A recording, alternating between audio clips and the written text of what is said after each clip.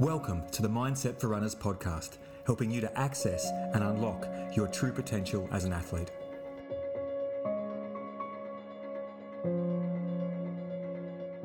This episode is brought to you by Coda Nutrition. I've been using Coda gels and electrolytes for the past 8 years, and they've got me through countless long runs and ultras. My favourites are the lemon electrolyte tablets and the cola gels. I've also benefited from Coda's sweat rate analysis, which has allowed me to know exactly how much sodium I lose per litre of sweat, and that helped me to dial in my sodium intake during training and racing. Coda Nutrition have generously extended an offer to all Mindset for Runners podcast listeners until October 31st. Just use the code ROB15, that's ROB15, to get 15% off your next order over $50. Hey, it's Rob here, and welcome to this very special interview with Brett Connellan. This is one of my favourite conversations that I've ever had in my life, and strap yourself in because you are in for a real treat in these next 2 episodes.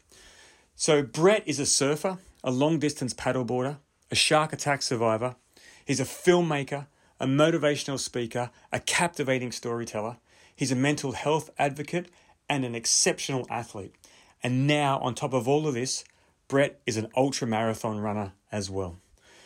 Brett's life will be changed forever when he was attacked by a shark at Bombo Beach near Kiama in New South Wales, and he almost died on the beach. In this episode, you're going to learn how Brett embodied the lessons and the wisdom he gained through his incredible resilience and post-traumatic growth after the shark attack, which have catapulted him into a purpose-driven life. You'll also learn how his story and his life is now dedicated to helping others learn what they are capable of achieving and to helping them realize that we only get one shot at this thing called life. I'm still processing my personal realizations and lessons from this life-changing conversation with Brett, and I don't say that lightly. I hope this interview hits you as hard as it hit me. Please enjoy this captivating conversation with the one and only Brett Connellan. Thanks so much for your time today, mate. I'm really grateful that you come along. Oh, I guess that gratitude's extended back with everything you've given me so far. So thank you. Well, I didn't give you much at all, but I've got 1,000 questions I want to ask you. But we need to start with a bit of background. You grew up in Kiama. Can you tell us a bit about that and when surfing came into your life? Yeah. Kiama is, as a lot of people around here know, an amazing place to live, a great place to grow up. It was only natural that growing up in Kiama kind of led to something in the water, whether it be surfing or surf club, or for me, for a very long time, it was bodyboarding, which much to the disdain of my dad, who's a long-time surfer, he's always trying to edge me towards surfing. It wasn't until I was 11 until he finally got me on a board. So that was a big tick in the success box for him, but that kind of set off a huge chain of events for me, just from picking up surfing. Because early on in life, I was always very, very sporty, liked a lot of different sports. I still love every single sport, but I played a lot of different things. You name it, I've tried it. Almost anything that you could do at a young age, I was having a crack at. But when I took up surfing that year, I gave up everything else. That was the year I quit soccer, I quit tennis, I quit, I was doing water polo and all these other sorts of things at that time. And I gave them all up and I was like, I just want to surf. So there was just something about the sport where I didn't necessarily know at the time how big it was going to be in my life, but it just had this allure to me where I was like, this is amazing and it's all I want to do. And I guess the thing with surfing is to enjoy it as much as possible. You kind of need to have the time for whenever the waves are good. So, you don't want to drive to soccer practice and have a look and see the waves are firing as you're driving along the beach there and feel like you're missing out. So I made it a priority because of the love for it. And I think that's kind of the cool thing about the love of surfing from a young age that develops. It changes as you get a little bit older with surfing. When you're younger, that is surfing at its purest form. You don't really care about how good the waves are. You're just stoked to be out there. You're stoked to be doing it, and you're improving as well.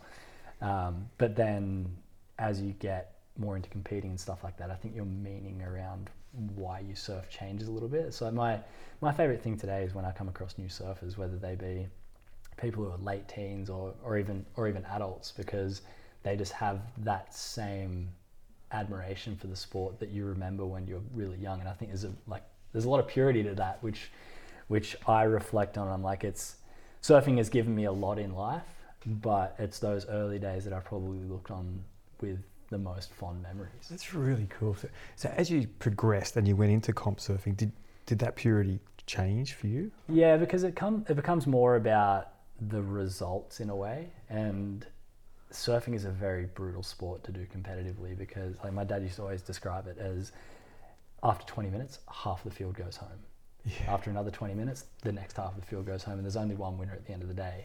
So you have to get you have to get comfortable with losing, which is difficult, but there's just so many opportunities that you have to lose. And when it's a sport that is so dependent on luck, and you could be the best surfer in an event but come dead last because of the luck of the ocean, it can be very, very frustrating. So I think when you start looking into it competitively, and there's all those sorts of sides to it, it does take away from that. Like when you were younger, as I said before, every surf is just the best, because you're just out there and you're enjoying it, and usually it's like the best surf of your life. Whereas there's not many surfs you'll have, a fair number of years into it now, there's not many surfs I'll have a year where I'm like, that was the best surf, because I'm probably past those days. There's less best surfs ahead of me than there have been behind me. That's when you talk about it that way, how did you keep your focus? Like when you went into comp surfing, which was different, which we had to learn how to lose and surf a different way, how did you approach it? Because I know you wanted to be on the world tour, and you were very close to that goal. Yeah. How did you do that? Well, it's interesting. My journey with competitive surfing, I had a much later trajectory than what a lot of people do. And I think my experience with how I approached that is kind of shaped a little bit by the surfing that I did when I was sort of like between the ages of 14 and 16. Because for a lot of kids, if you have what it takes, that's when you get noticed, you'll get sponsored, you'll start winning events, and it'll sort of be laid out in front of you. But for me, I was still learning a lot then. So I wasn't winning events, but I was still improving. I didn't have any sponsors, but I still wanted to be around it because I still loved it a lot. So for me, that getting to that stage came a little bit later on. So I think the ability to push through all of that losing and the struggles in the early days, it wasn't too disheartening, because there was still that bit of love for it, because I was still, like, I started late compared to a lot of people. Like I look at a lot of the peers when I was sort of that age, and they'd all started surfing when they were, I'd say like 5 years old, maybe even earlier. So they'd got a massive head start. And I think there was a big part of me that knew that, but I didn't know when I was going to catch up to what sort of level. And it wasn't until I was 19 to sort of 22 that my surfing really, really took off. But I guess part of that is the natural development in being a surfer and the skills it takes there. There's being a little bit bigger, a little bit stronger, but I think a big part of it's being smarter. There's a specific way to surf a heat that I didn't have the skills for that when I was younger, it makes a lot more sense when you have the common sense and the reasoning of a more developed brain to understand how to surf a heat. And that was just something that came along with time. And as I developed that, the results kind of started to reflect the improvements that I was making, not only physically, but mentally as well. So in that period, 19 to 22, were you completely focused on surfing as a career?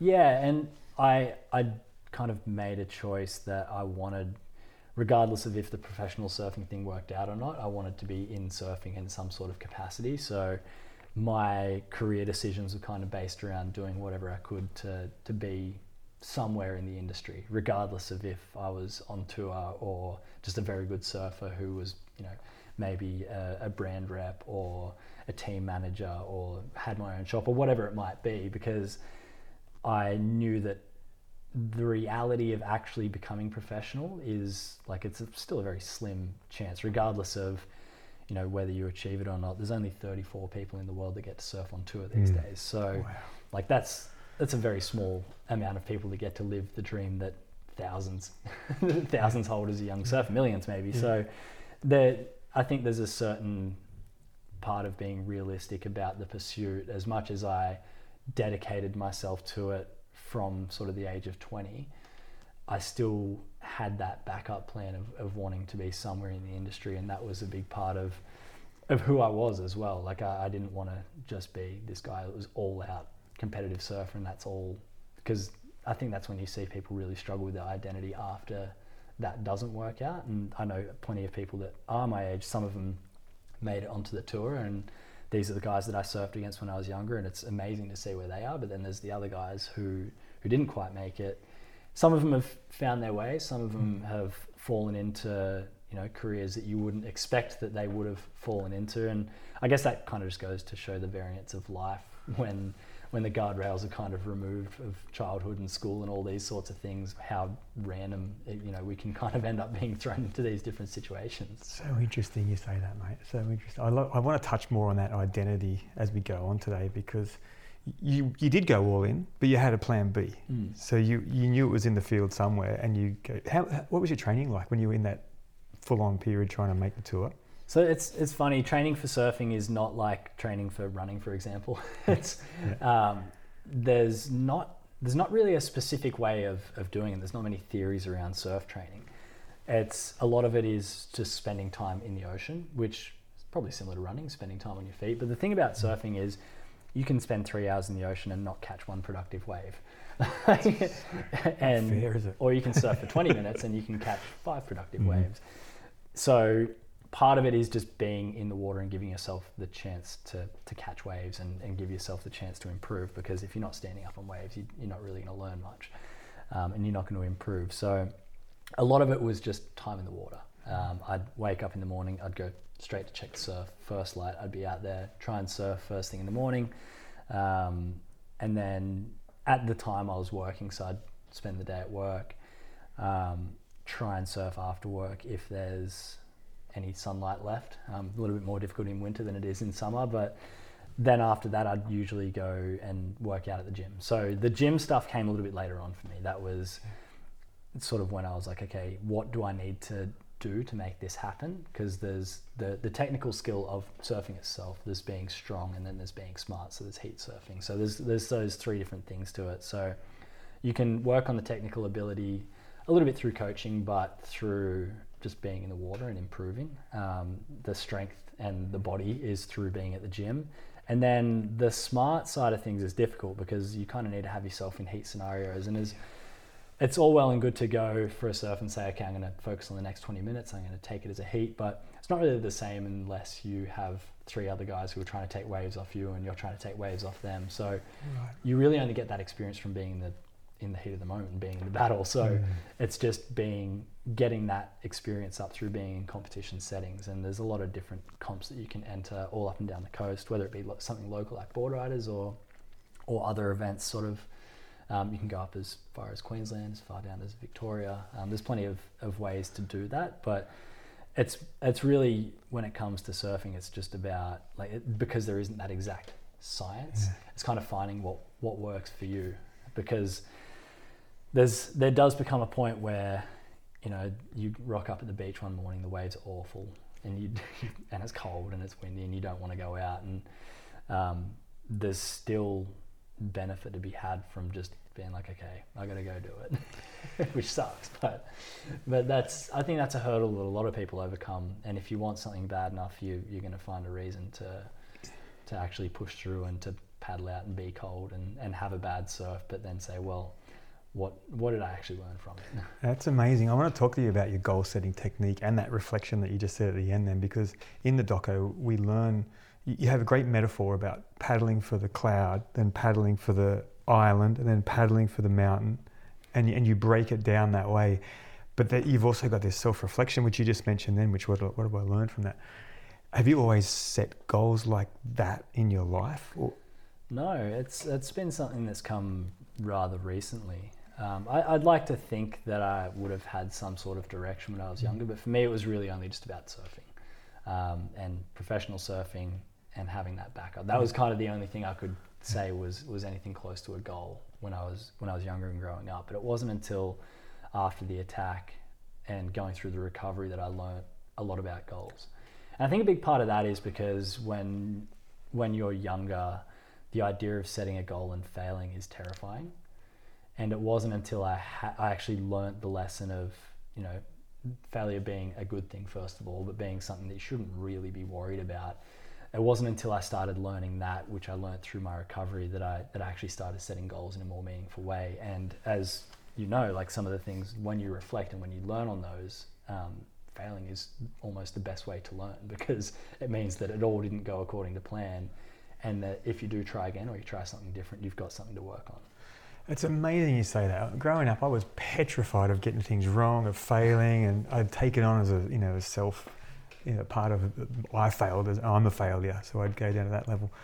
But you said you didn't learn that until your recovery. I can't wait to hear more about that. Can you take us to the pivotal point in your life? Yeah. Because I want to hear you talk about it. How long do you want me to talk about it for? Mate, I just take your time, because when you brush over it, yes, it doesn't have the impact. Yeah. It's an interesting thing to be given free rein on how to talk about the attack. So it's obviously, like, when you look at the experience as a whole, it is a terrifying experience that, for me as a surfer, is something that you hope you never encounter, and you don't know how you're going to respond until it's actually happening to you. And it's one of those things where I always say that I was weirdly prepared to be attacked by a shark in a way, because I think I've always known that has been a fear that's in the back of my mind. It's not something that has ever stopped me from going in the water or surfing, but I think part of being so aware of sharks and the risk that you take in going in the ocean, you kind of have to think about, well, what would you do if something did happen? And I'd not always ask myself that question, but I have over the years kind of been like, okay, well, like, how would you react? Like, would you do what everyone says and, like, you punch a shark in the nose? Or, would you have the wherewithal to one of the big things that I remember was in watching Bethany Hamilton's documentary, and one of the things that I always was like, okay, I remember that she didn't look down at her arm because she didn't want to go into shock. And you're like, will you have the composure in a moment like that to actually follow through with this plan that you have set in the back of your mind? And you just don't know how you're going to react until you're faced with that. And to say I was prepared is one thing. To say things worked out how I thought they would is completely different, because you can't prepare your body as a human being to react to this thing which is so bizarre for a human to find themselves into. And the only way I found it effective to explain what this is like and how foreign it is for humans to understand it is, like, as human beings, we, in today's day and age, we don't know what it's like to be part of the food chain. Like, we think of ourselves as apex predators, but it's not even that. We've escaped the food chain. Like, we developed the tools and the knowledge, so we don't even have to worry about it. But there's still a response within us that, if we are put in that situation, there's that instinct that knows how to respond, and that's fight, flight, or freeze. But it's just, we don't usually use that in such a situation like this. So being put in that situation where you look down and you see there's a shark biting your leg, it's not like you have a moment to think and be like, okay, what's my action plan? What do I do here? Because you just freeze. And that's actually instinct playing its role there. Fight, flight, freeze is one of the most interesting responses, and something that's fascinated me for a long time since the attack, because I've looked into those different stages and related it to the attack itself and said, okay, what parts were frozen? Was there any fight? Where was the flight and that? And I think it's really interesting to look at the attack through that lens, because the freeze is where the moment where time slows down to the point of stopping. That's where you talk to most people who've been through something significant, be it a car crash or something. Everyone always talks about it in a similar way, where they're like, yeah, time 100% slowed down. And that is the freeze response, which I think a lot of people have a misconception of what freeze is. They think it's like giving up or surrendering. But freeze is actually, I found out later on, is fight and flight on hold.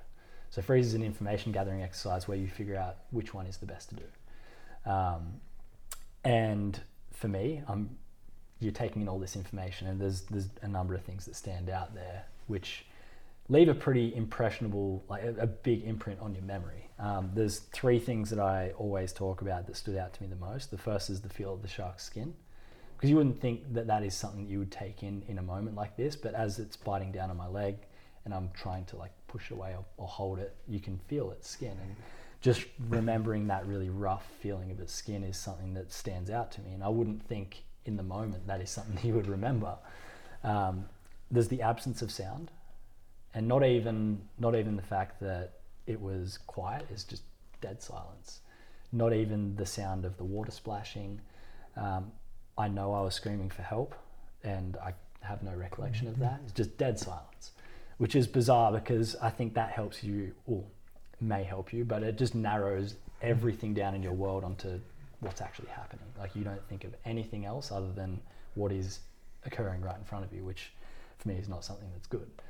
And then the last thing is just the look in the shark's eyes. And this is something that could easily be used as an image of terror, which it is, because when you look at this thing that is biting you, you have that realization that a shark isn't something that you can argue with, you can't reason with, and you can't tell it to stop. So you feel so helpless in that moment. And that's a scary side of things. But the way that I look at that image of looking the shark in the eye is that I, as a result of my experience, have grown to have a lot of respect for sharks. And this is something that came right after the attack. But a weird way to gain respect for sharks is to know how good they are at what they do. And I found that out in a very brutal way, obviously. But these are incredible creatures.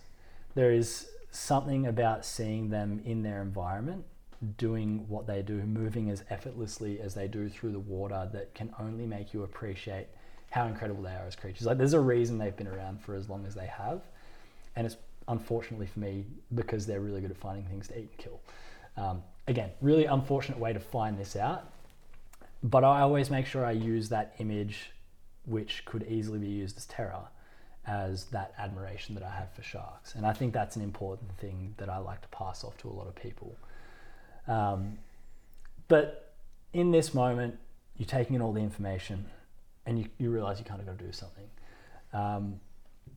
Everyone is always like, okay, as I've said it before, punch the shark. Makes total sense, but I tried. It didn't work because I don't know if anyone's tried to punch through water before. It's nearly impossible.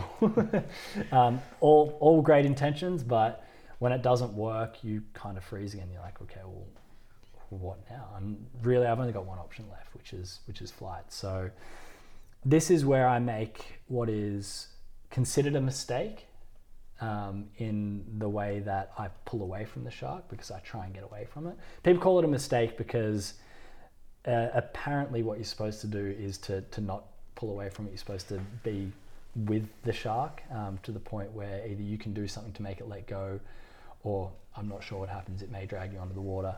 I wasn't going to wait around and find out. I always use this reaction as like, a lot of people are scared of spiders, and if you had your hands on the table here and a spider crawls across it, you're going to pull your hand away. There's a few people that will leave it there that love spiders. I'm not one of them. The problem with that though is our body as humans is incredibly fragile, especially compared to how sharp the teeth of a shark are. And as I pull away from it, it just removes that flesh from my body, which sounds terrible, but this is where Bethany Hamilton comes in. I don't look down. I think to myself straight away, I have a window to escape, and I just focus on trying to get into the beach. So I put my head down, I try and swim as hard as I can, and as I get maybe like 20 meters further in, I have this thought come over me, which is a terrifying thought to have, which is like, is this thing going to come back a second time? It's absolutely terrifying. Yes. I can only say there's one thing more terrifying than that, which is looking around to see it actually coming back. Yeah. And it's a good thing I had the thought, because it allowed me to the response to try and stop it. So I put my hands out, try and stop it, and that reaction is probably something that saves my life, or maybe a little bit more damage. Just for the understanding, are you on your back now floating with your hands out? Essentially, yeah. So I'm in the water, like as you are, as buoyant as you are. So you kind of like chest up is out of the water. So I see it coming just with enough time to put my hands out kind of at surface level, and my right hand lands on the shark's nose, my left hand goes into its mouth. And to give you an idea of how sharp the teeth are. I know it's not great for an audio podcast, but this is on my hand. It grazes its tooth, and it's just ripped this enormous chunk out of my hand. So I can see a flap of about 2 or 3 centimeters there on your palm. Yeah. Which they were luckily they could sew that back in, but that was just brushing against its teeth. They are incredibly sharp. But there's this moment where I'm like arms extended, hands on the nose of the shark, and it's pushing me through the water. I'm like, how do I get away from it now? It's like I've already given up a large chunk of my leg to get away from it one time. What do I have to do this time to get away from it? And I'm trying to figure out what to do a little bit in that freeze mode again, looking around, and I see a wave approaching, and I'm like, okay, I think the only thing I can do is when the wave hits us to try and like push the shark to one side, and hopefully that wave will have enough power that it will separate us, but it'll push me in towards the beach because that's where I want to go. And the wave hits us, I push it to the left, and the wave luckily does have quite a lot of power. I'm doing front flips underwater. Yeah. And I surface and I stand up, and it's like waist deep water. So it's actually pushed me in a fair way, which is great news for me. And I look up this time, and luckily I don't see the shark coming back a third time. I look up and see my good friend Joel, who I was surfing with that afternoon. He's paddling towards me as fast as he can. So I mentioned I didn't hear my screams for help earlier. Luckily he had, and he decided to paddle towards me. Again, another thing where you're not really sure what your reaction is going to be until you're in that. I'm incredibly lucky that he came to my rescue, because without him I wouldn't have had the energy to make it to the beach. I didn't have my board, because when it hit me the first time it knocked me off my board and its teeth cut through my leg rope. So I would have had to have either swum or walked my way in, and by that time I think I would have lost too much blood. So I was lucky that he was there. He puts me on his board, takes me to the beach, drags me up the sand, and that kind of takes us out of the danger part, which is being in the ocean. Like once you're on the sand, there's this relief of like, okay, I don't have to worry about the shark anymore if it's going to come back again. But at that point, it's kind of like, well, what now? Like I at that point was so out of energy that I couldn't lift my arms up. Right. So again, lucky that Joel was there to take me into the beach. And that's why he had to drag me up the sand, because I just had no energy. And Joel runs off to get some help, and he's like, I'll be back. And I'm just laying there by myself. And there's such a draw to want to look down to see what has happened, because you kind of need to take stock. But there's like, probably out of everything I've done in life, I think the most strength I've ever had is not looking down in that moment, because I'm like, I just not going to benefit me if I know how bad it is. So I'm like, okay, what is this moment then? And there's like, you're trying to weigh up, you've been attacked by a shark, it's bad because you're completely out of energy. You don't know what the entire situation is because you haven't got a visual on it, but it's not good. And for me, there's that inevitable thought, which I still struggle to explain what this feeling is like, but there's the thought that comes through, which the thought is this what it feels like to die? And that's a very profound thought to have, but not knowing what comes next, not knowing how close you are to death, and not knowing how to get out of it is just a strange place to be, because you don't really have an answer to that question. It's not like you can say yes or no, because if I say yes, then what happens? If I say no, then like there's nothing I can do to actually help the situation. But just asking that question, it puts you in a very vulnerable position. It's like, I think a lot of people ask, like, is this the moment where your life flashes before your eyes and stuff like that? And I didn't have anything specifically like that, because there was this overwhelming feeling that something about the situation didn't feel right. There was something about that moment where, again, it's really difficult to explain with words. It was just this feeling that regardless of how bad it was, it just didn't feel like my time. This is fascinating for me. So I'm just trying to be you on that beach, and you've asked yourself that question with no certainty. As you said, we're sitting here now, but we could easily have not been sitting here. Yeah. And then you had a feeling that it wasn't the time to die. Yeah. What's the gap in between the thought and then the realization? Can you break it down? It's almost immediate, because it was like you have to ask yourself the question. I think, because if you don't, then there was nothing else that I was doing in that moment. Like, this was really going to determine, I guess, what attitude I take towards the next moment. It's like, if it is, then like, how do you want to live out your final moments? Like, do you want to use those moments telling someone around you that, like, tell these people I love them, like whatever it might be, or if it's not going to be that moment, then what do you do to try and get through it? But that's the strange thing about it, is that overwhelming feeling of no, like straight away. It was, I don't know if it was because I refused to believe it, or if some part of me knew that there was this small amount of survival that you know, and it was a small part of survival that kept me alive. There was just that thing where as soon as I was like, no, it doesn't feel right. Okay, well, what can I do? And it was, there's not much I could do. Like, it was really just breathing and staying present. So this, and that's what you did. You could breathe. You didn't look down. Yeah. It's like that intuitively came to you. I'm just going to breathe, and you're alone. You're completely alone. Yeah. And that's a vulnerable place to be in, because you don't know when Joel's coming back, how long he'll be, what sort of help he's going to come with. Like, you hope he's going to come back with an ambulance, but all likelihood is he's just going to come back by himself and try and do whatever. And I guess this is where I always say that when I look at this whole experience, I was incredibly unlucky to be attacked by a shark. Like, you look at the odds of being attacked by a shark, and numerically it's a ridiculous thing to even try and fathom. I always say it's like winning the lottery but in the wrong direction. Do you have the numbers? Do you know? There's not an exact number. It's anywhere between 1 in 3.6 and 1 in 11.5 million. Right. So, like, even if you go at the lighter end of the scale of 1 in 3.6 million, it's yeah. So, going from the most unlucky I've been, I think from the moment I said to myself, this doesn't feel like my time, I want to focus on breathing and staying present, it was from there where the luck started to turn. And I'm not sure if this is something that people can see as like a spiritual thing, or if it's just circumstantial, whatever it is. I always make sure that I outline all of the bits of luck that kept me alive, because luck comes in the form of where I was bitten. So, like, losing 3/4 of your left quad is a lot, but somehow in that removal of the muscle, the femoral artery was undamaged, and it was missed by 2 millimeters, which Unbelievable. And 2 millimeters. I mean, yeah, you'll know that's a significant slice of luck for people that don't know. Like, if the femoral artery was severed in any sort of way, I wasn't going to make it to the beach. So that's lucky. The fact that Joel was there was incredibly lucky. Joel is, for all of his life-saving qualities, he's not my most reliable of friends when it comes to showing up on time or actually being there. He made up for it. He made up for it. So the fact that he was there is incredible. Yep. The fact that he paddled towards me, which from his point of view is not a choice, this is instinct as well.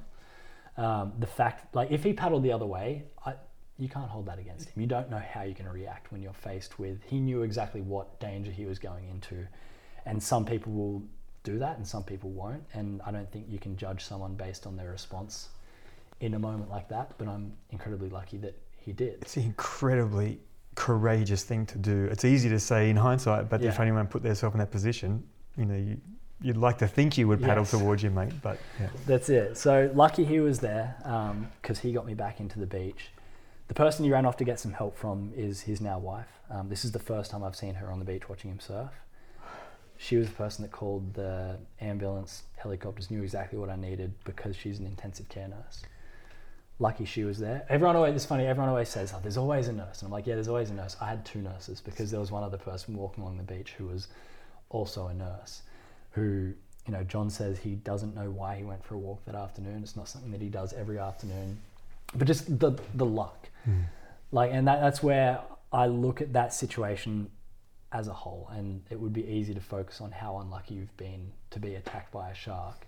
But I think the luckier thing is combining all of those tiny bits of luck and saying the fact that I'm here with an ability to share the story is incredible just by itself. And for me, that outweighs how unlucky I was to be attacked by the shark in the first place. How long did it take you to put all that together to be able to see it in that 360? There's a feeling of being lucky to be alive when you wake up in hospital. Like that's kind of where it starts. But it's not like you can just wake up and be like, oh, I'm grateful for all of this stuff. Like, that takes time, and it takes.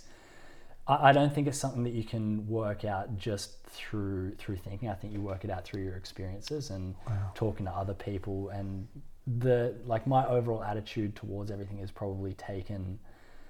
It's probably like I'm still learning a lot about it.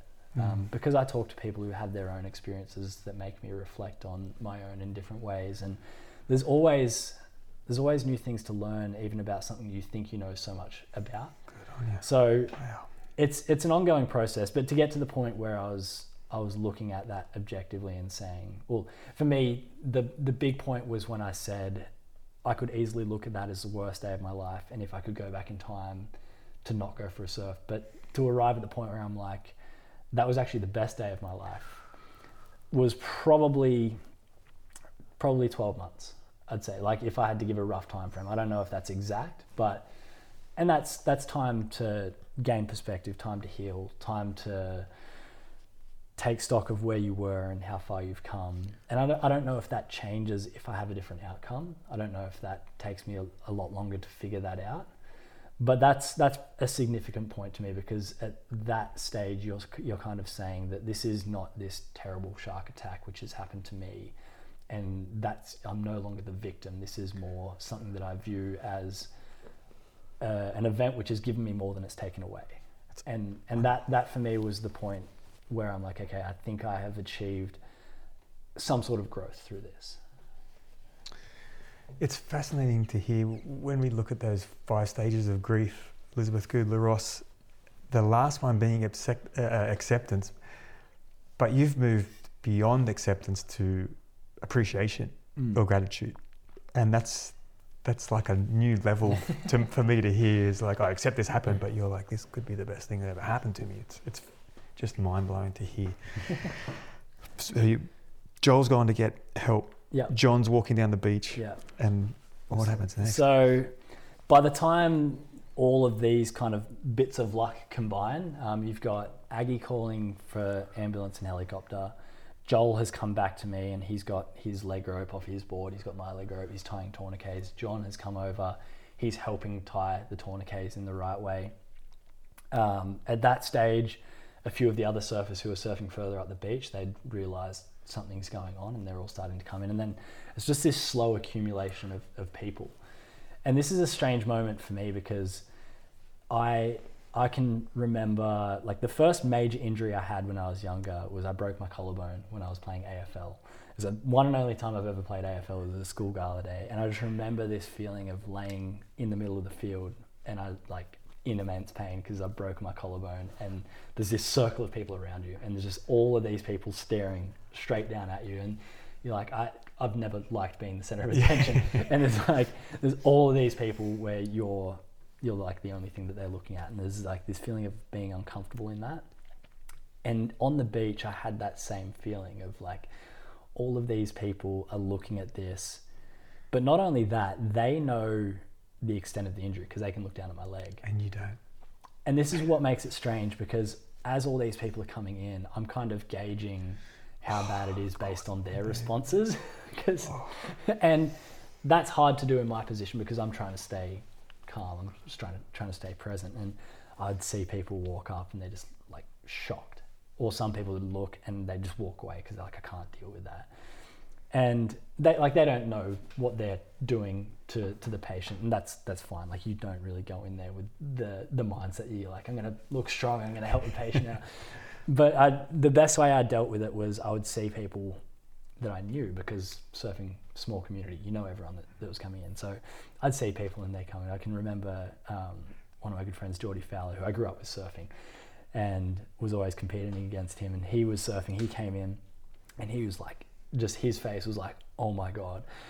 And I was like, hey Geordie, how you going? Like, just trying to make conversation with him. Unbelievable, Brett. And so I think me trying to stay calm was good for the whole efforts of everyone else, because if a patient is hysterical and is in that way of like, this is the end, I think that passes off onto everyone else, and the whole effort gets frantic. And I think one thing I can remember about it is just, despite those few reactions, everyone was so calm. Everyone felt like they had a job to do and they were doing it. So they had more tourniquets that were putting around my leg.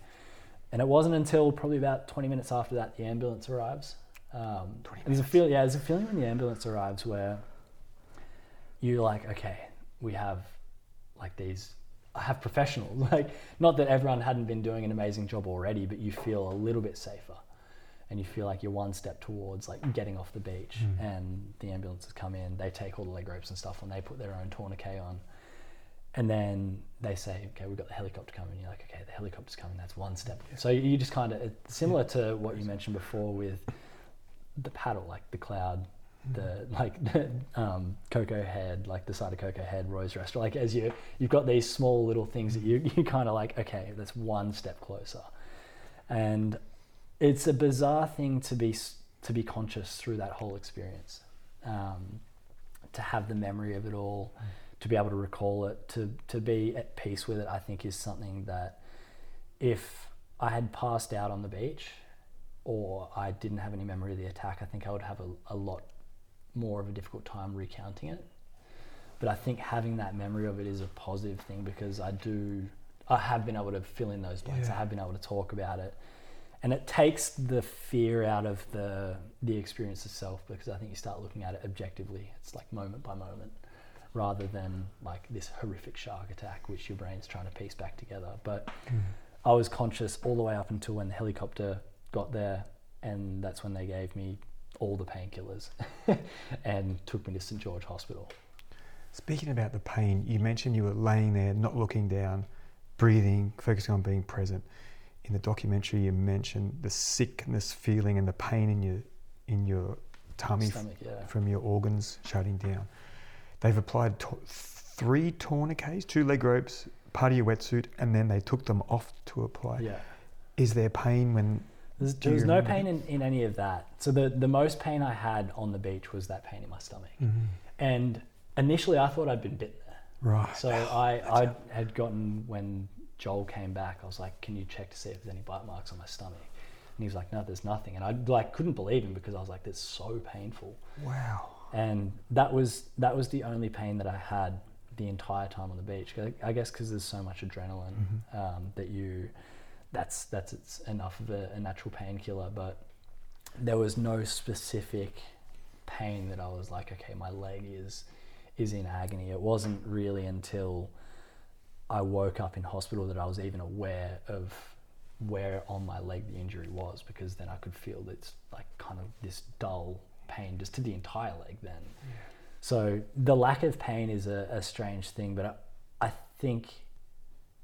think that's the body's way of kind of protecting you from that situation. Like that kind of goes to say, like, your instinct and how your body works to survive. Something I've always been fascinated by instinct, because I think as human beings, all of our responses are kind of set up for survival. And I think that's why I always say to people, like, trust your instinct, trust your gut, because it always has your best interests at heart. Whether that's in a survival mode or just in a lot of different scenarios, I always like to trust my instinct, because there's so many times I can look at where it has innately made the right decision.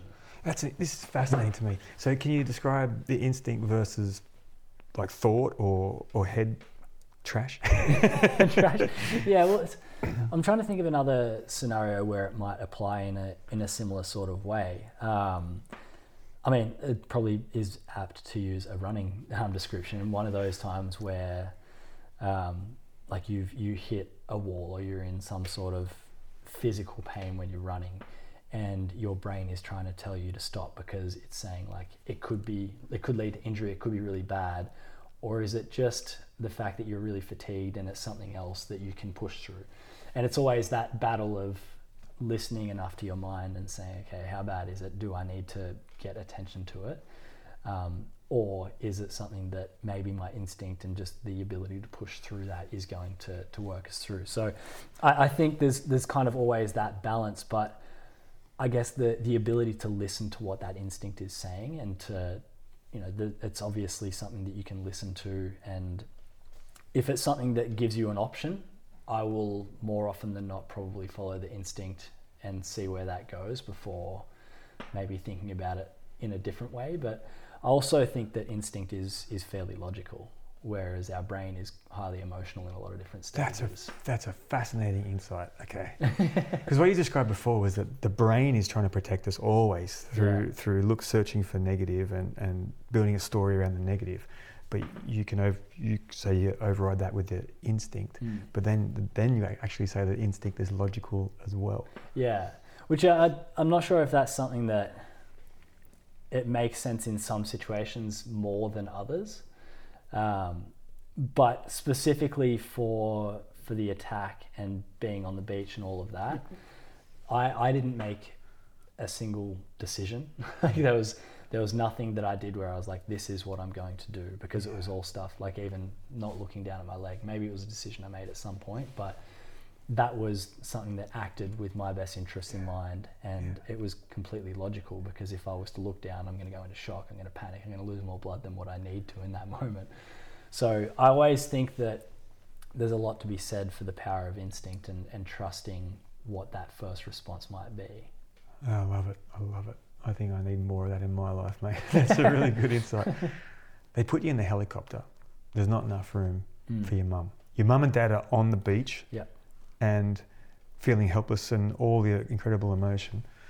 You're going into the ketamine and all the stuff they're giving you. Yeah. What happens there?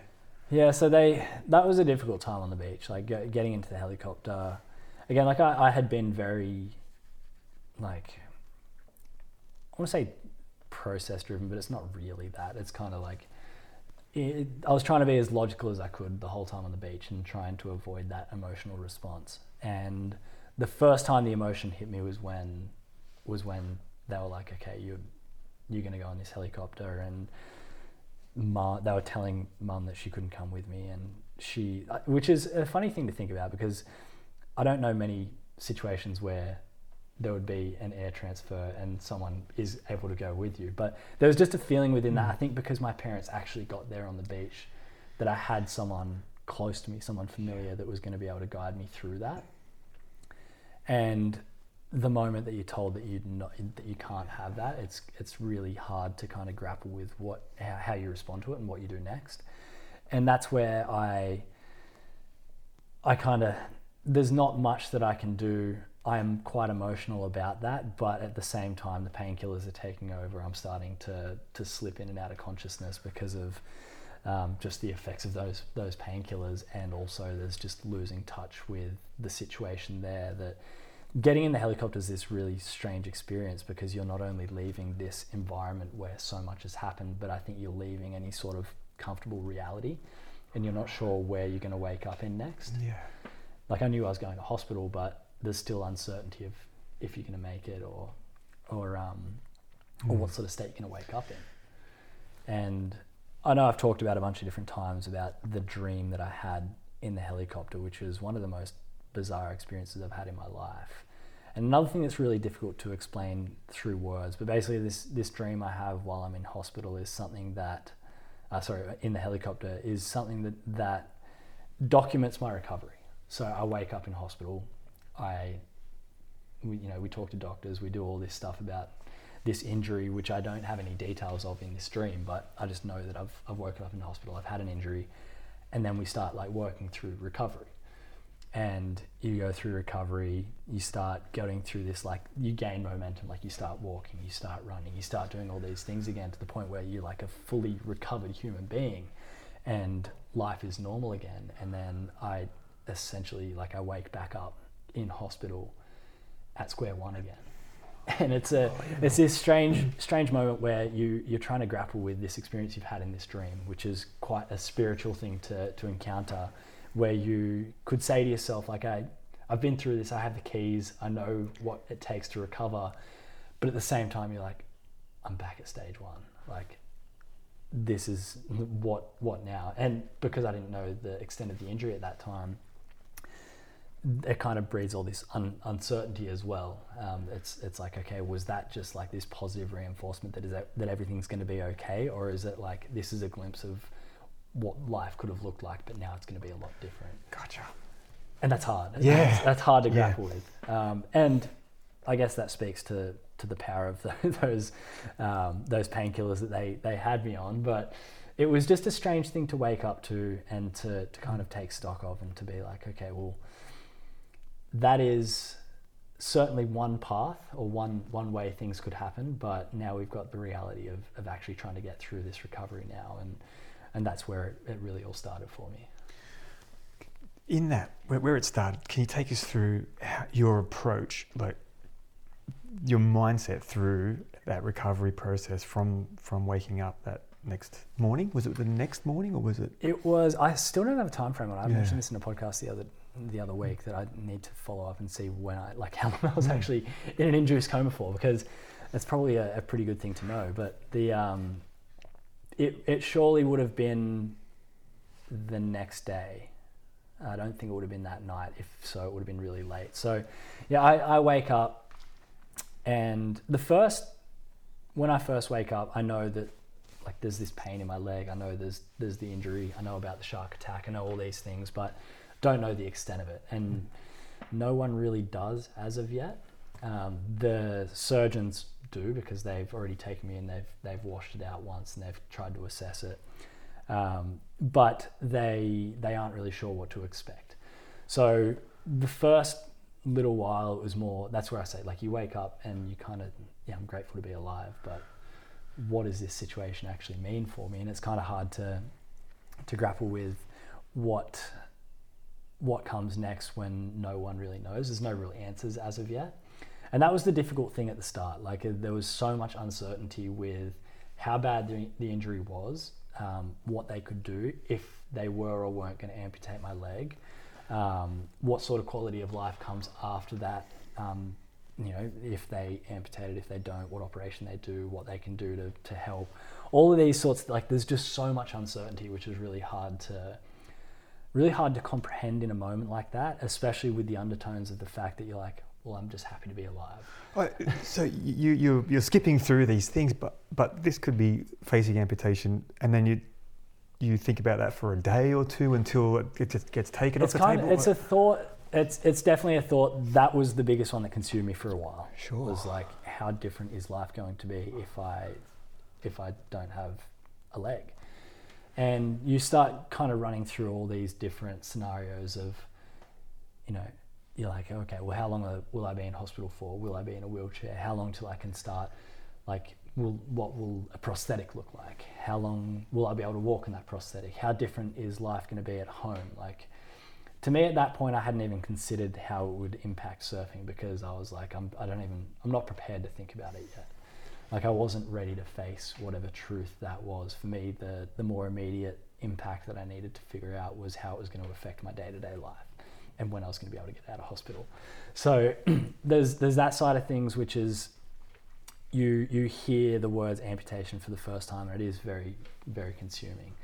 But then there's that battle of like, should I be grateful to be alive, or should I try and be battling this other thing of not knowing what life is going to look like with or without a leg? And that was sort of for the first 3 days I was in hospital.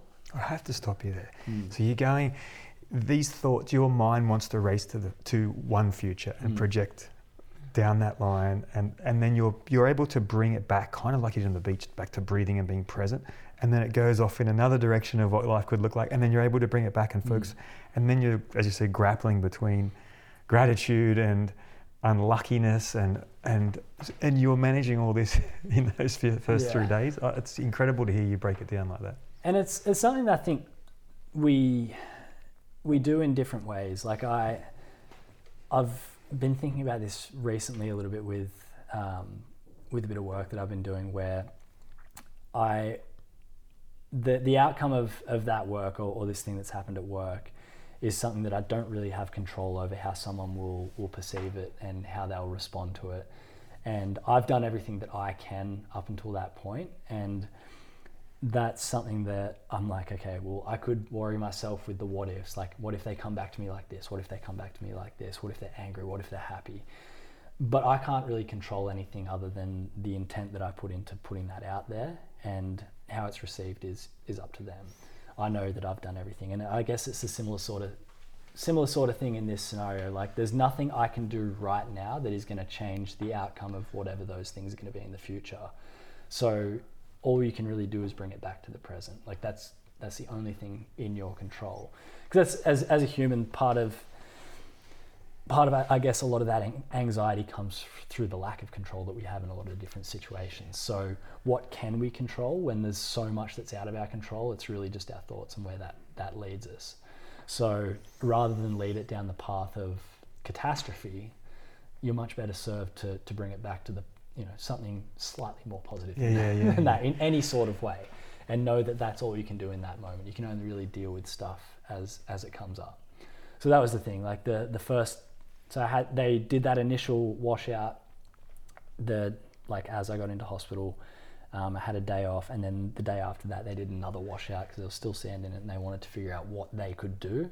And it wasn't until after that they started talking about potentials for things other than amputation. So they'd obviously seen that there was enough muscle there that they might have been able to work with a transplant, where they looked around for different muscles in the body to see what could fit, because essentially there was 15 centimeters of exposed femur, which they needed to cover up, because if that bone gets damaged, then that's a certain amputation. Right. So they're like, okay, if we can cover that with a muscle, we can say, 15 centimeters is considerate. And that's where, when you pulled away, it took the muscle, but the teeth didn't actually hit the bone. Correct. Yeah. It's the strangest way to describe it. It's classified as a degloving injury. So the best way to describe that for people who don't know many medical terms that I've found is like, you think about like a lamb shake or something like that, where you can grab some off the side and it will pull it. Gotcha. Without having to go all the way through and cut around it. So it essentially pulled things from either side of my leg without biting all the way into the bone. So they had to cover that bone, and they decided that the lat muscle is the best muscle to take to do that, because in your back, which is in your back. So the reason they take that one is because it's the next biggest one apart from the quad that they can take, which doesn't have as much of an implication on other things. Like you could theoretically take a glute muscle or something like that, but you're just going to have as big a problem down there if you try and shift that around. So a lat muscle made the most sense for them to transplant. And on top of that, they were like, functionality wise, they're like, we're going to connect a nerve through it, which might make the muscle work at some point in the future. And they're like, which would be best case scenario. But they were like, the main function of this, we want to cover the bone. We want to save the leg from amputation. So their intention wasn't to actually give you movement back. No. It was to cover the bone. Correct. So they did that. They used skin grafts. They took skin from 3 separate parts of my body and kind of bound it all together. And they were like, okay, this is what we've done. Like, this is the operation. They outline what they've done, and they're like, okay, but this is what to expect moving forwards. And that's when they start explaining the significance of losing 3/4 of your left quad. So they're like, the quad muscle, as a lot of people know, is the biggest muscle group in the body, which essentially controls the straightening of your leg. So the first thing they tell me is that it's essential to straighten your leg every time you take a step forward. So walking, they're like, walking for you is going to be a massive challenge, because if the muscle in there isn't working and you can't straighten that, they're like, we're probably, best case scenario is going to have a little device on your knee that straightens it out as you move forwards.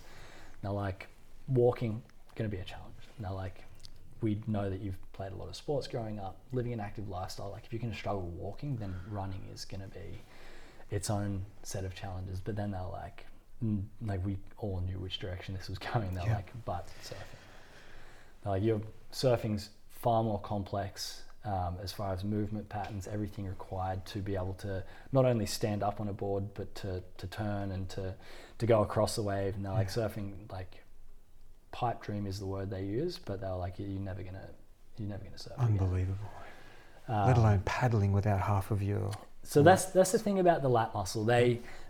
So the lat muscle typically is used for a pulling motion. So you think about paddling, you think about pulling up on a bar. Yeah. So they don't like to take the lat muscle from people who are surfers, swimmers, or rock climbers. But in this case, they just didn't have any other option. There are other smaller muscles that will do a similar sort of job, but they don't like to if they don't have to, but that was the only option. Was there ever an option of, when you said transplant before, of using someone else's? No, it's funny, my dad offered his quad, which is very nice of him. Unbelievable. That's just incredible, isn't it? So there's enough, I think it's difficult enough for them getting the transplant to take when it's from the same body. Gotcha. I think there's a large risk of it being rejected if it's from someone else. Right. So I'm not sure if that's just something that they completely rule out because the success rate is either not there or it's so low. But yeah, that I think when my dad asked, they were like, no, you can't do that. What a legend. So yeah, I guess you've got what they do to save your leg, the prognosis, and that's pretty bleak. Yep. And how you deal with that information. And despite how, all of these things that I just said about the things you can and you can't control and looking at things positively, I shut down. Like, it's the reason that was so hard for me to hear is because like we already know how big a part of my life surfing was, and it's more than just a sport. It's purpose, it's identity, it's friendships, it's a dream. Like, it's all these things all in one. It's my whole life just taken away from me. And it's really hard to grapple with what life is going to look like when you've been told now with certainty that this is what the future is probably going to look like. Because up until that time I could control it because I was like, okay, it's only speculative. But when someone says that and it's reality, that's what caused me to just kind of shut down. Understandably. Yeah. So that kind of takes us to a point of being like kind of lost, not knowing how to move forward, not having any blueprint. I hadn't been there before. I didn't know what to do. And there's a huge amount of hopelessness that you feel in a moment like that. And the only natural antidote to hopelessness is hope. And hope it can be found in a number of different ways. There's like one specific moment of hope that I always point to that I'm like, okay, this is the moment that turned everything around. It was a text message from my physiotherapist, Scott. So he sent me a message this was shortly after the operation. So shortly after I was in kind of the depths of trying to figure out what life would look like and really struggling to see any sort of positivity. And he sends me this message, and in the message he's got some words of advice where he says, regardless of the prognosis, you've got a long road ahead of you. He says, people don't fail by aiming too high and missing, they fail by aiming too low and hitting. Look ahead with determination and set lofty goals. Wow. Which, that's an incredibly powerful set of words to hear, but that was coupled with the fact that he had offered to help me by donating his physio services and saying, I want to help you get better. And he's located in Connellan, so someone that's close to me, someone that wanted to help. And part of it is that bit of hope of someone being like, I believe in you, you can do it. And the other part of it is someone being like, here's a tool to look at.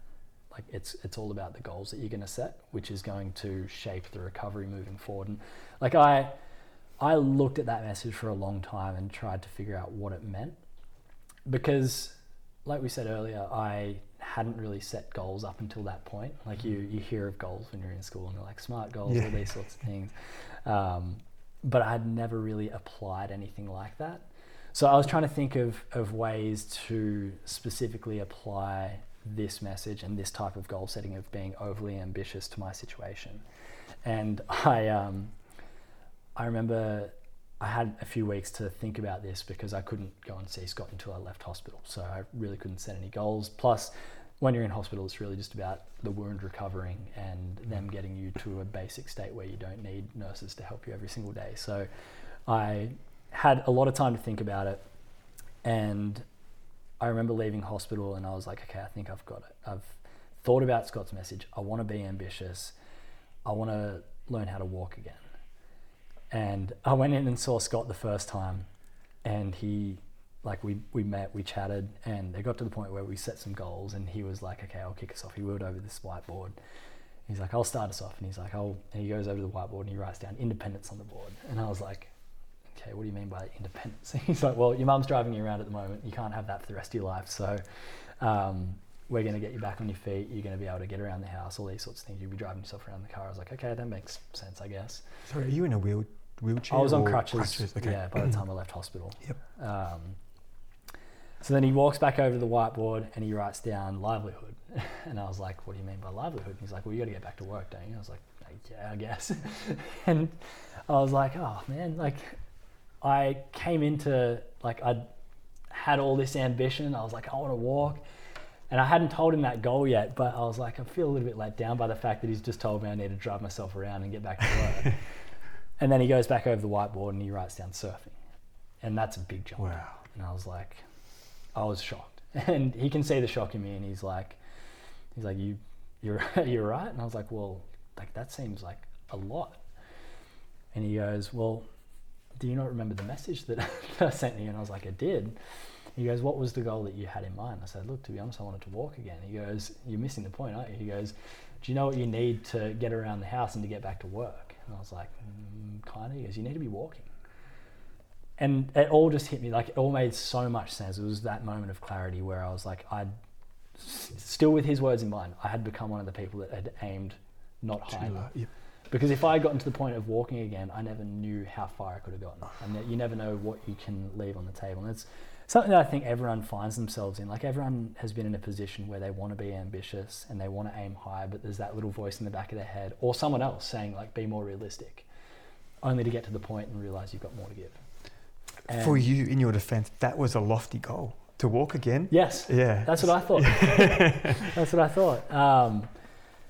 But it wasn't until I looked at it and he explained, he was like, look, whether or not we achieve surfing, like that is going to be its own thing.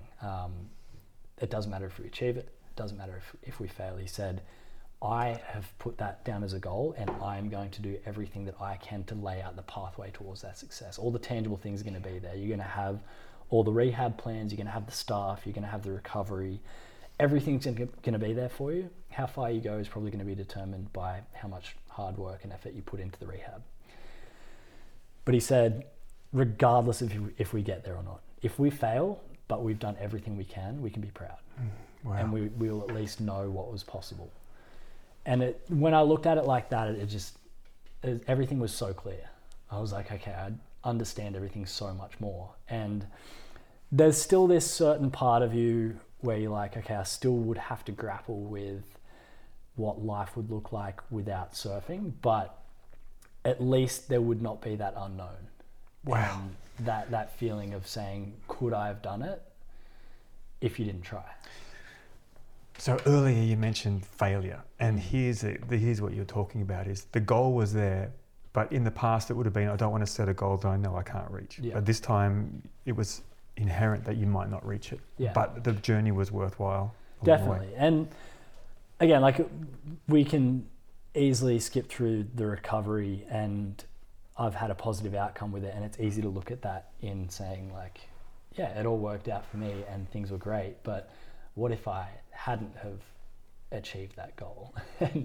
and that's something that I think has actually driven me to be a better person in setting more and more ambitious goals where, you know, the odds of failing are probably pretty high because there's a lot of opportunities to learn there. Yes, I did surf again, but I still think that if I couldn't get to that point, it would have at least made it a lot easier to reason with the fact that I wouldn't be able to do it not through lack of trying. It would be through this physical barrier that was impossible to break through. And the thing about failure that I've learned that I actually, I got asked by a student not too long ago when I was speaking at a school where he asked us, he was like, you've obviously, you've succeeded at everything that you've done, but how do you view failure? And I was like, well, to be honest, a lot of these goals that we set ourselves, they're not life or death. And if you don't achieve something, the worst case scenario is that you learn from it. And the best case scenario is you get to try again, and the things that you learn lead to the success of that goal. And that's the thing, like you can always have another opportunity of at least trying again, or going about it a different way, or setting a different goal. Like the failure shouldn't define who you are. What you should be defined by is how hard you work to try and do these things. And that's where I've taken a lot of pride in my approach, not only to the recovery, was the pride in actually just showing up every single day and doing the work. But that's the way I look at a lot of the different things in life now. We can look at that right back to when you started surfing. The consistency you showed, getting in the cold morning when the surf was crap, like it's consistency that you've spoken about. I love that you mentioned pride. Sometimes people throw that emotion around as being a negative, but I've learned to embrace it, because I don't know if it's tall poppy syndrome. I'm not sure what it is, but we are afraid of saying we're proud of ourselves. And I am one of those people who always was, I wouldn't say that I was proud of myself or what I was doing, because I don't want to big up myself or anything like that. But when I look at some of the things that I've been able to do, I'm genuinely proud of doing them, and not necessarily proud of the fact that I've achieved them, but proud of the things that have got me there. Like that's when I look at that tattoo of me having my first surf back, that is something I'm immensely proud of. And that was one of the first moments where I was okay with admitting that I was proud of being able to get to that point, because I actually acknowledged that it wasn't about achieving the goal, it was about what it took to get there. And I think if we can take pride in the process, then that is more of a reflection on us being proud of the person that we are, not what we achieve or what other people see as us. So in between starting with Scott and that tattoo you just showed me, which is the picture of you and Nick at Giroa in your first surf, can you take us through that consistency and that work that you did, including golf? Yes. It's an interesting thing, because I think when I describe the recovery, it makes it seem like it happened really quick and it was really easy and I was just kicking over these goals all the time, because I guess that's what people kind of see from the outside. It neglects to mention the ups and downs of the recovery, because there always are. Like there's good days and there's bad days. There's days when you make amazing progress, but then there's days where you'll go in with the best intentions of progress and either fail at something or not come out as intended, and it makes you feel like you take 4 steps back. And those ups and downs were really difficult for me to deal with in the start, because the way I would deal with the ups and downs of life before is I always had surfing. So if I was having a bad day, a bad week, I could easily just go surfing. It would make me feel better. It's where my friends were. It was fun. Like it got me out in nature. It did so much for me. So the reason I struggled with the ups and downs of rehab in the start is because I just didn't really know what to do. And I didn't really know how to use the support that was around me as well. Like I knew the support was there and it was very helpful, but engaging with that support is a little bit different. This is so fascinating. In the documentary you talk about you had a bad day at work, there's a break-in, and the way you deal with that is you go surfing. And now you're saying that's taken away from you, but you have other mechanisms, but you don't really know how. They're not as good as surfing, but you don't know how to use them. Well, I didn't know about them at the start. Right. So there's actually a specific story that I share which got me to realize the importance of filling the hole that surfing had left. And it comes down to this day I went to physio and I got this new workout plan. And it was a big jump forward from where I was the week before, which was exciting but also scary. And I tried and I literally failed almost everything I tried that day, and I felt awful. Like I was feeling sorry for myself, I was angry, I was pissed off, all these sorts of things. I went home and I just didn't want to talk to people. I didn't want to be around anyone. And I didn't know how to deal with it. And I was sitting there kind of feeling sorry for myself, and my dog walks up to me, and my dog's a little long-haired Dachshund. His name's Kendrick, he's the best. And I don't know if he's emotionally intelligent or if he is just a dog who's looking for scratches, but he does this thing all the time where if you're sitting there, he'll walk up to you and he puts his chest over your foot and he puts his paw on your leg. And it's almost as if he's consoling you in a way, but I think he's just asking for a pat. But he comes up to me as I'm feeling sorry for myself and he does that to me.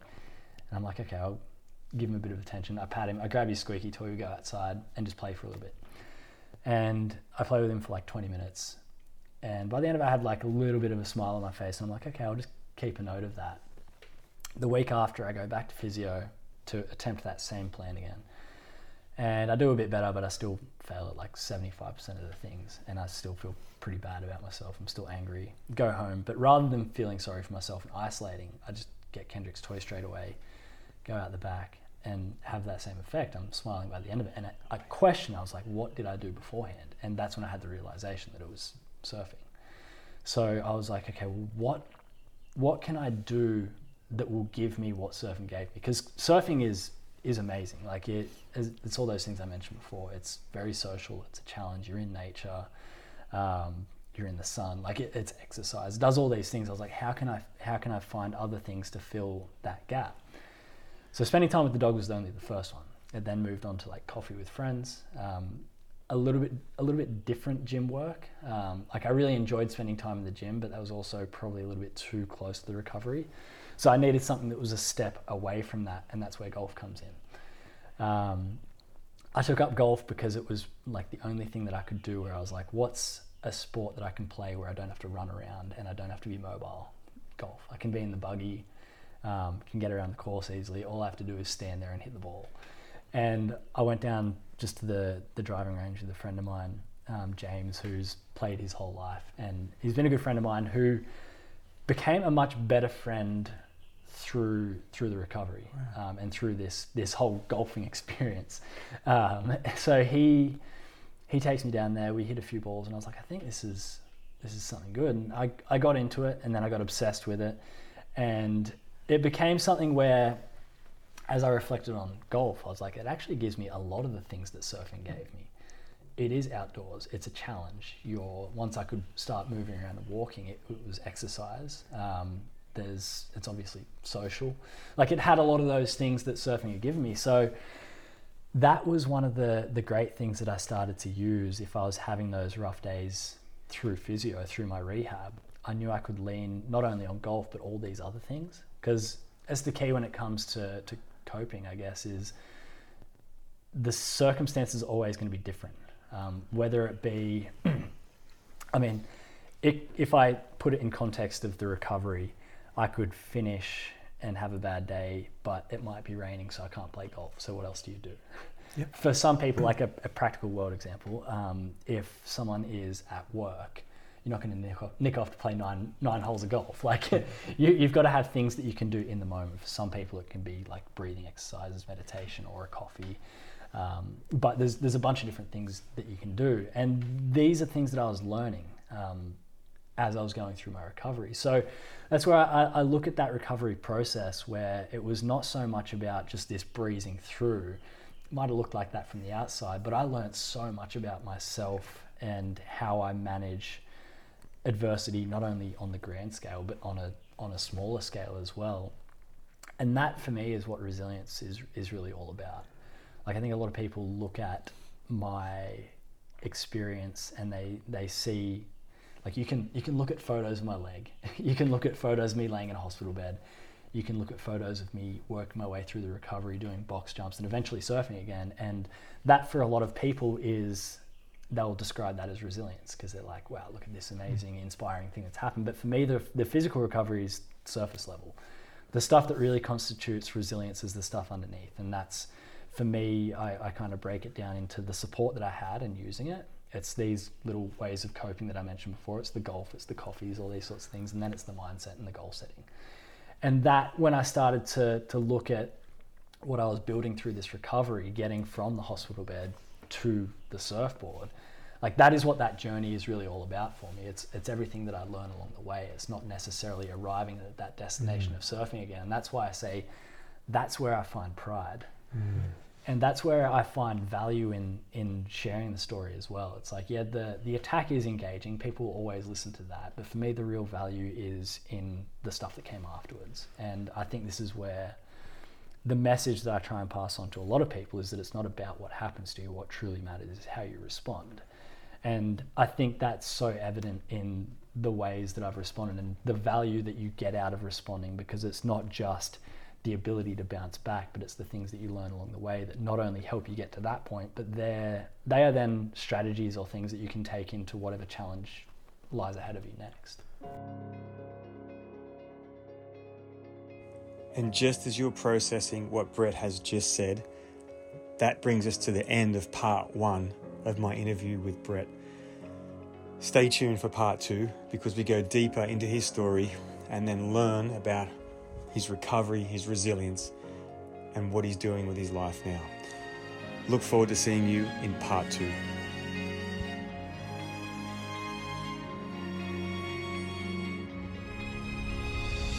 Thanks for listening to the Mindset for Runners podcast. I hope you got something practical and useful out of this podcast, or something inspiring to help you get out for your next run. If you have a question about Mindset for Runners or athletes in general, please email me at robmason.run@gmail.com and I'll answer your question on an upcoming podcast. And if there's anybody you know who could benefit from the information I share in this podcast, please share it with them. See you next time.